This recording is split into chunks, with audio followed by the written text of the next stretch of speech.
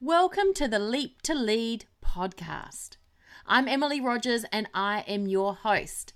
I'm here to support you to take the leap and lead your life where you want to be. Are you ready to take that leap? Let's get in and hear today's episode. Welcome to this episode, How Feeling Overwhelmed Can Impact Your Life. Do you sometimes feel like you just can't do anymore? Because let's get real, ladies, there are times when you're going to feel overwhelmed, whether it be with work, the family, or just life in general. Life is a roller coaster, and there will be times when you're in the dip and feeling like you can't do anymore. You keep pushing this feeling aside. You keep going, focus on your family and their needs, focus on work and just doing.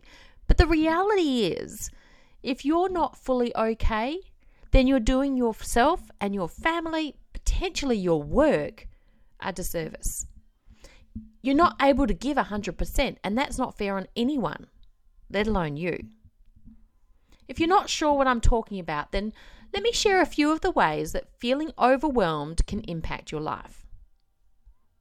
You don't feel like it. You don't really want to get out of bed in the morning. You drag your feet going about your usual daily routine without stopping to think about what you're actually doing.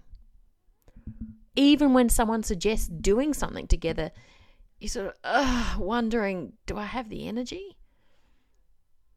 Or you find yourself feeling a little jealous of other people's lives. Even if they're a close friend and you're actually happy for them, you feel a little envious. They've got it together. You want that too. You can't remember the last time you laughed out loud. Did you ever notice when your kids share a joke with you and you just smile along with them? Or your friend shares a good story and you're nodding, smiling? Your husband says he loves you and you smile and automatically reply, I love you too. But now you stop and think about it. You can't remember feeling the emotion, let alone laughing out loud. When was the last time you had the tears rolling down your face from pure joy? Or perhaps lately you've been overindulging, that extra piece of chocolate, the last cookie in the packet, or the extra glass of wine because frankly, I deserve it. But in the next moment, the next morning, you have that sinking feeling again. Oh. If you answered an yeah to any of these just now, then it's time to stop. Recognize the overwhelm for what it is and make a change in your life. You owe this to yourself. But how? Where do you start? Firstly, you need to recognize that your overwhelm is real and how it is impacting your life. But importantly, you need to understand that this feeling doesn't have to be permanent. Then ask yourself one question. So what? So what am I prepared to do about it?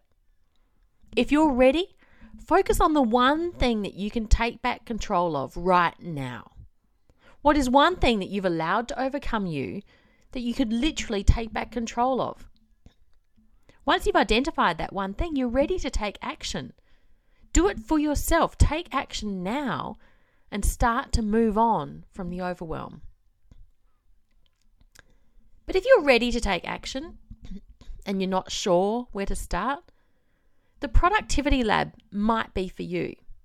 You can flip your life by taking a few simple steps.